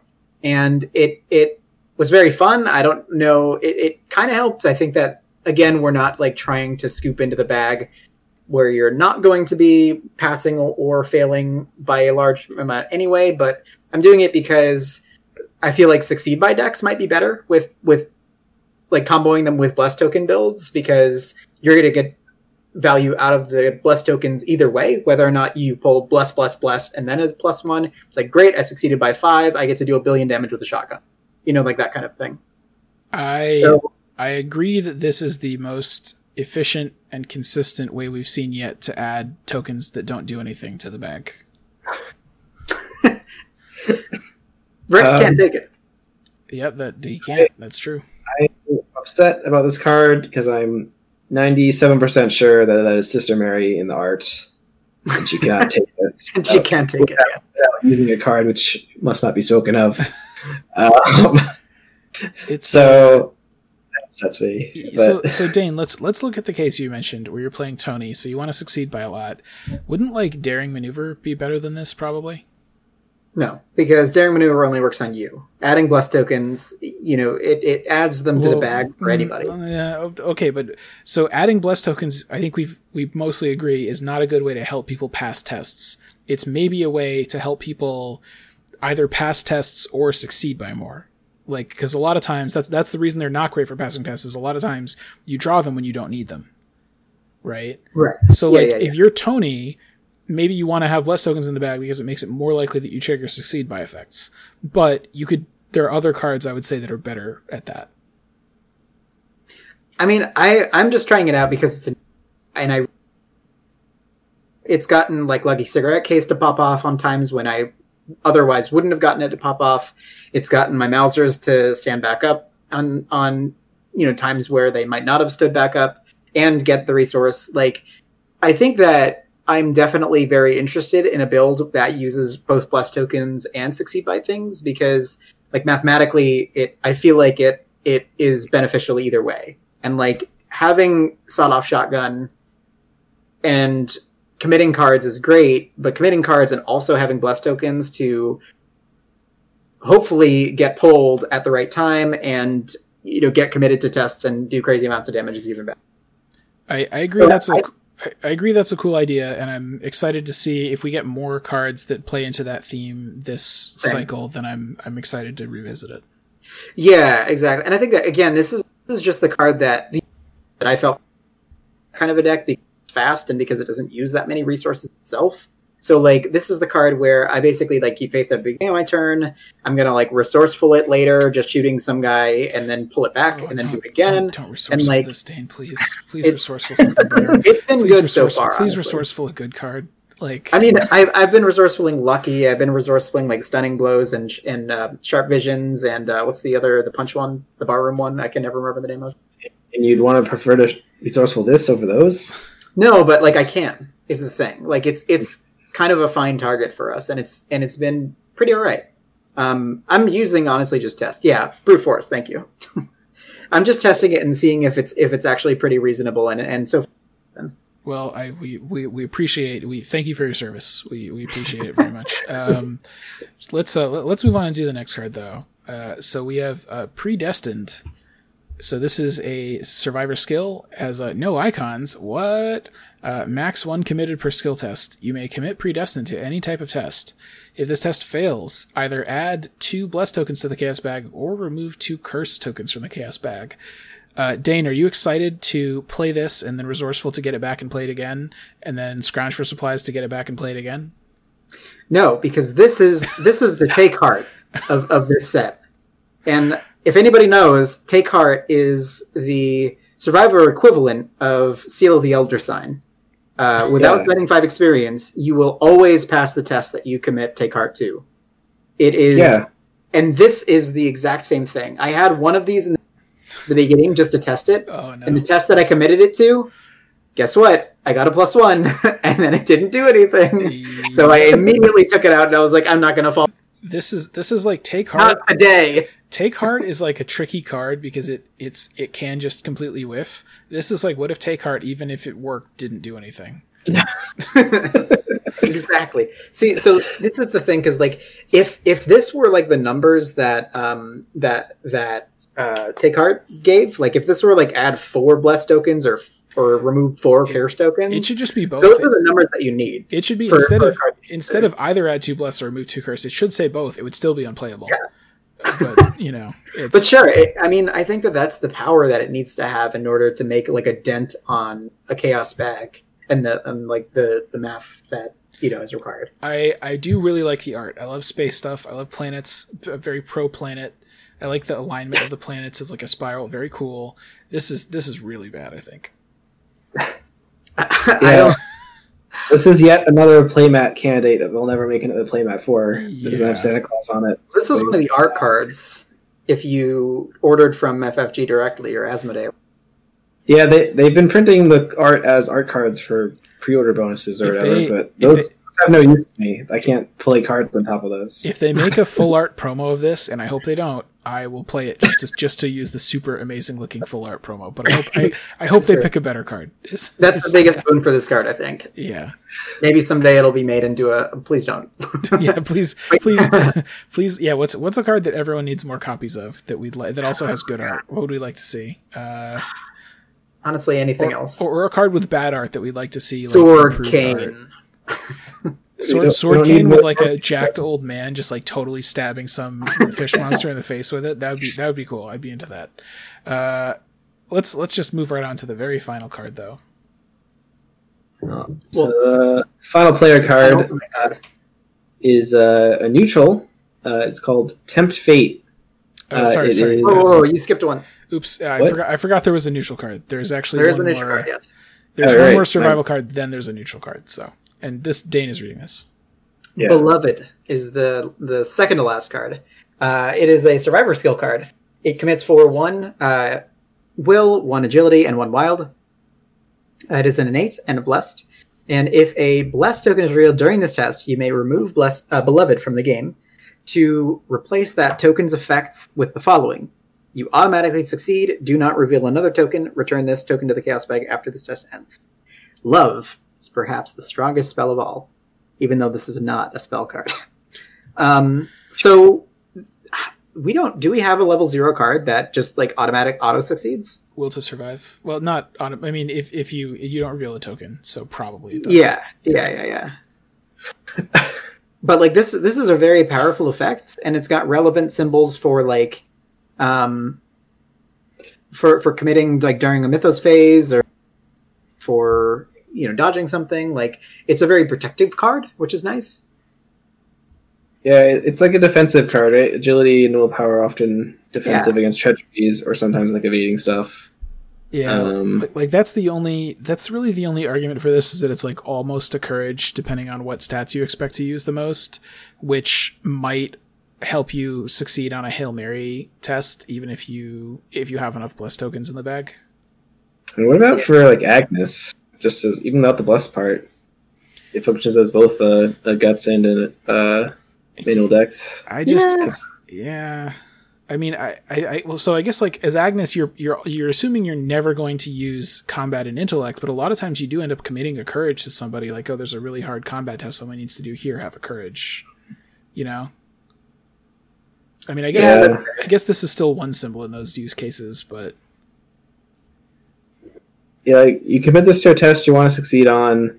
Thing is, because you're committing 2 symbols to something probably, then that very likely gets your skill up high enough where you're going to succeed on most tokens anyway. So drawing a blessed token to make you auto succeed doesn't really help very much. It does make it so that if you draw a blessed token, you can't blessed token into an auto fail because it replaces the token's effects, which include the redraw. and you don't get rid of the token; it stays in the bag. So if you already have a lot of blessed tokens in the bag, this helps you like keep them there. Maybe the issue is that this removes itself from game, and Sultry Harlow was talking in the chat about actually it goes away forever.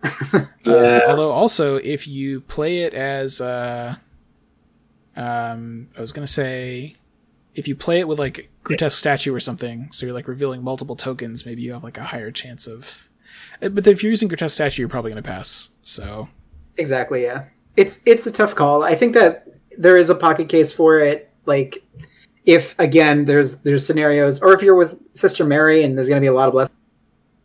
I don't think we have enough data on the set, like on the full set, to figure out if there's going to be enough things that generate blessed tokens or that generate curse tokens or whatever to grade these cards on a scale in which is like very objective right now. I think that right now this card is just kind of not great. There's cards that do what it does better. Yeah, I think because of the fact that it has good icons on it, it is not as bad as it seems. Like if you're just looking at the text, it seems quite bad to me. But the fact that it is already almost like a guts that doesn't draw you a card or manual dexterity that doesn't draw you a card is like, if I was really committing hard to blessed tokens, like I would never play Predestined ever. But like if I was really playing in a group where I thought there were going to be a ton of blessed tokens, I might play this. Yeah. That's fair. Yeah, maybe there's some kind of fun synergy you can do where like everybody's doing stuff that adds blessed tokens, so you just always have like 8 to 10 in the bag all the time, even when you draw 3 of them and then a 0. That would be tough, but like if you can do that somehow, then this would be a decent card. Yeah. I think we got to see the full. Like at the end of the cycle, I think we're definitely going to come back and reevaluate. It's like, is doing blessed stuff or curse stuff worth it? Yeah. And if it is worth it, then maybe this will be in there. But if it's not, it's like Yeah, we'll definitely that'll be a fun decision to resolve when we do our like wrap up show after Innsmouth is out and everything. Unless there have been 3 or 4 other global crises between now and then, and we're all living in a ditch or something. Yeah, it is like 8 months in the future. That's a lot. On that happy note, let's move on to the real last card, the only neutral card. Yeah, so this is Tempt Fate. It is a level 0, cost 0 event with 1 wild icon on it. It is blessed, fortune, and cursed. Fast, play during any free trigger window. Add 3 curse tokens to the chaos bag. Then add 3 blessed tokens to the chaos bag and draw 1 card. It's got some fun art on it. This art, man. I like the mushrooms in the corner as a fun little kind of a hint of how to see vistas like this in real life if you want to. If you want blessed or curse tokens in the bag, I guess use this. But does it do anything by itself? It just replaces itself. Anytime you have something that's like instant speed and does something, I think at least a little bit about having it in some ridiculous combo. Yeah, exactly. I think that these are the kinds of cards to be like, but this is like if there's going to be a build that uses either blessed and or cursed tokens, these are the kinds of cards that we need to pump tokens into the bag to get those things to work. And we don't have the full picture, but this is anybody can play this card. You have the full picture. You play Tempt Fate, then you play Tides of Fate, then you play Rite of Sanctification. Step 1, Step 2, Step 3, Step 4. But for real though, so okay, we've been talking about like what if you could make a deck, what if you really wanted there to be lots of these tokens in the bag. If I'm playing Mandy or a similar deck and I'm just cycling my deck every other turn, I mean, if I put 2 of these in, I'm just going to play like at least 1 of these every turn, and you're going to have a lot of these tokens. Yeah. Right. So like that's a way that if you're playing that kind of ridiculous secret deck that draws a million cards, this is just so smooth because you draw it, you immediately play it, it replaces itself, doesn't cost you anything. you can have a ton of Blessed and Curse tokens if you put this in that type of deck. I'm not sure why you'd want to, but you could. Well, here's the thing. Like I was mentioning, like things that get to your payoff the fastest, right? Like, so that example that we were using with Rite of, if you take 2 of these in Sister Mary, you end up with 2 of these and a Rite of Sanctification in your opening hand. Yes, and then you fire off your first turn as playing 2 of these, and then you play a Rite of Sanctification, and then you have nothing else useful in your hand. Good job. Because this replaces itself. But also, that's right. But also, sure. you've added. So we've been joking that these Blessed and Curse tokens don't do much, but if you add 6 of each to the bag, then you've like changed the math enough that it like maybe exactly, yeah. So then you have a fully stocked Rite of Sanctification ready for our friends to use, whatever. But also you've got 6 curse tokens in the bag. Well, so then someone needs to play the bad rogue card that seals 5 of those. So yes. Or you could just not play any of these cards. That's also an option that you could consider. Anything else to say about Tempt Fate? No, the art is the best card about this card. This is notably very cool. You have to be able to add 3 curse tokens in order to be able to play this. Is that how that works? That so true? It's a then clause, so you need to be able to do the first part. Annoying. It should just say add 3 I was blessed wondering tokens why I and did 3 that. curse tokens. I know. So is that actually technically take out the curse tokens, dump them in the bag, shake it up, and then open the bag again, and then dump in 3 blessed tokens and then shake it up? No, there's no reason to do that because you can't. Maybe if there's a trigger that's off of. It's still all simultaneous. It's just you have to do the curse. You have to be able to add the 3 curse tokens. All right, let's. Okay, so that's the end of the player cards. Let's talk about the basic weaknesses really quickly. I'm sure you're going to be shocked to hear that they involve bless and curse tokens. So, gasp. So here's our first basic weakness. It's a cursed follower. It's an enemy with 2 combat, 2 health, and 2 agility. It's a humanoid, cultist, and cursed. Spawn location farthest from you. Aloof. Forced at the end of the enemy phase. Add 1 curse token to the chaos bag, and it hits for a damage and a horror. And it's holding up a heart, Temple of Doom style with a red robe. Pretty cool art. I would take this over a lot of weaknesses. I would take this over almost every basic weakness. Yeah, exactly. Like this is amazing. This is almost indebted levels. You're going to put 1 token that does like nothing, and depending on what type of weird ass deck you're playing, might actually be good. In the token every just completely ignore this. Compare this to this is great. It seems pretty good. It could become annoying in some scenario where it's like you have to add Doom to the nearest cultist and you've killed everything else, and this is that's fair. That's a good point. I'm ready for the dream of because this came with 2 copies. This one had 2 copies in the bag, in the box. I'm ready for the dream of playing Zoe and Tony. Both of them draw this. Oh yes. They draw the regular weaknesses, and there's 1 location with a bunch of enemies on it, and you know what card both Zoe and Tony could play? What's that, Ben? Dynamite. Or you could leave them alive and let them help you solve the cryptic grimoire. Just saying that's a thing you could do. The whole point is that they all spawn at the farthest location from. Yeah. And Tony's weakness combined with 2 of these is more than 6 health. Which would do be you see what I'm getting at? Yeah. I have to fight over who gets to do the dynamite and then double what God swap them out. You're right. It is just funny because Tony's quarry is really annoying because it's aloof, it has 3 health, and it has something relevant, which is a Doom on it. And this is easier to kill, and it's aloof, but it just doesn't do anything, so you can just ignore it. So I think this is great. This is I think I'm almost always going to be very happy to draw this. Same.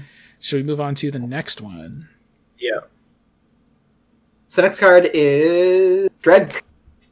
So Dread Curse, very cool art. Basic weakness curse. Revelation, add 5 curse tokens to the chaos bag. And that's Do not it. read the whole quote. Yeah, okay. And it's probably fine. Pretty okay. 5 at once is a little harder to deal with because you're probably going to bank on failing tests or needing to make someone fail a test later. But also, sometimes it just does nothing. Yeah, exactly. So this is the card. This is the card that you need to include in your deck. Yeah, you're picking Grimoire. I think I would rather have the previous one, the Accursed Follower, than this. But this is also, I'd be very happy to draw this. Yeah, exactly. Yeah. I think that this is on the scale of things. Obviously, this is making things work for friends too. But if if you're playing cards that allow you to succeed by a lot anyways, like you're gonna be okay. Sometimes you'll draw the 2/2, but like in that situation, you just got most of your weaknesses gone. It's also kind of rare that there's a weakness that you could, like, if you want, consistently add cards to your deck after you get it and get a lot of benefit from it. Like, we're probably going to see more cards that, like, you get benefits from curse tokens. Yeah, that is true. So, like there's stuff that's like indebted that's good for Dark Horse if you happen to get it, but like this you can retroactively add cards that work off the curse tokens and be like, great. There's also kleptomania for everybody, right? And, yeah. But no, I get what you're saying. Okay, one more weakness, and of course, believe it or not, it does not involve blessing curse tokens. Yeah, it is a Day of Reckoning to Treachery. The keyword on it is end times, which I don't. It's not really a keyword. Appropriate, I think. Yeah. The revelation is attach Day of Reckoning to the current agenda, then search the Chaos Bag for an Elder Sign token, as if there's more than one, and seal it on Day of Reckoning. And this was inspired by the events of Arkham Knight 2018. Inspired by the events of the world 2020. Well, I was asking Ben about this because this is like when they did Guardians of the Abyss at Gen Con and Invocation and Gen Con and Arkham Knights that year. They kept track of like what path most people picked, and based on that, they chose this over like another weakness that they would have put in if things. It was based on like the most common resolution to the second scenario, I think. Yeah. Oh. I don't remember what it was. I think it's maybe people winning without allying with the bad guy. Yeah. But I don't know how this matches that theme. I also don't know how it matches allying with the bad guy or everybody losing more often. So I don't know.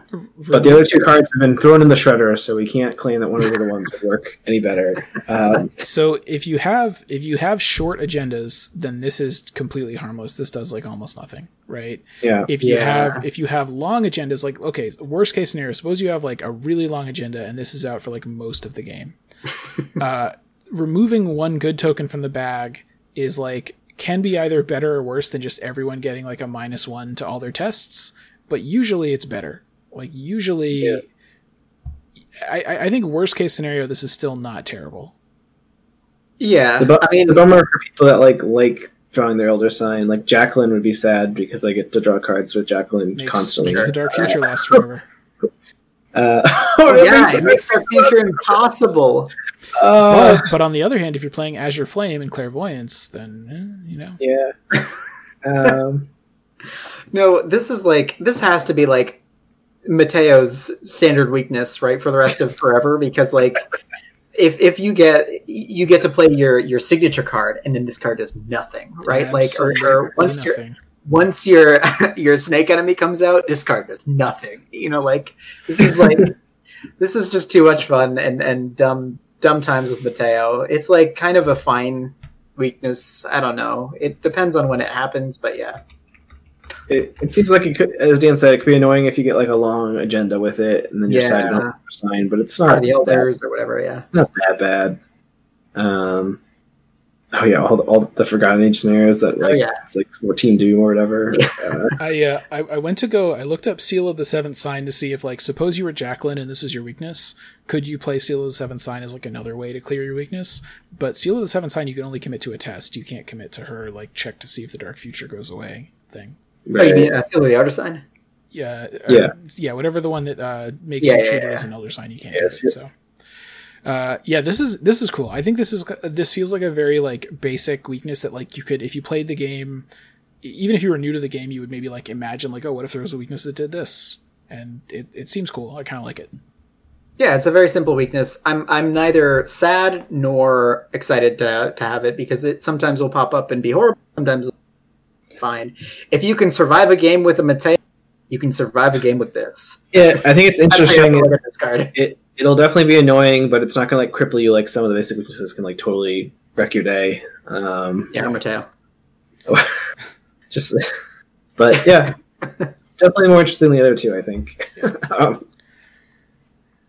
All right, and we've reached the end of all of the cards. We did it. So, I mean, this is like going to be forming the base of all of the Blessed and Cursed token builds. this is going to kind of be what we have to go on for a little while. So how does everybody feel about these cards from the Ends with Conspiracy? We love having you guys here with us and hanging out while we review these cards. If there's anything that you guys wanted to see more of from the stream or differently, or wanted to talk about more cards, reach out to us on Facebook, Reddit, wherever you guys listen to podcasts. Check out our new Discord, or email us at comments@mur.fm. If you'd like to help support the cast, we do have a Patreon. You can consider reaching out and helping us there. Otherwise, thanks for listening, everybody, and we'll catch you guys next time. Bye, everybody. Bye.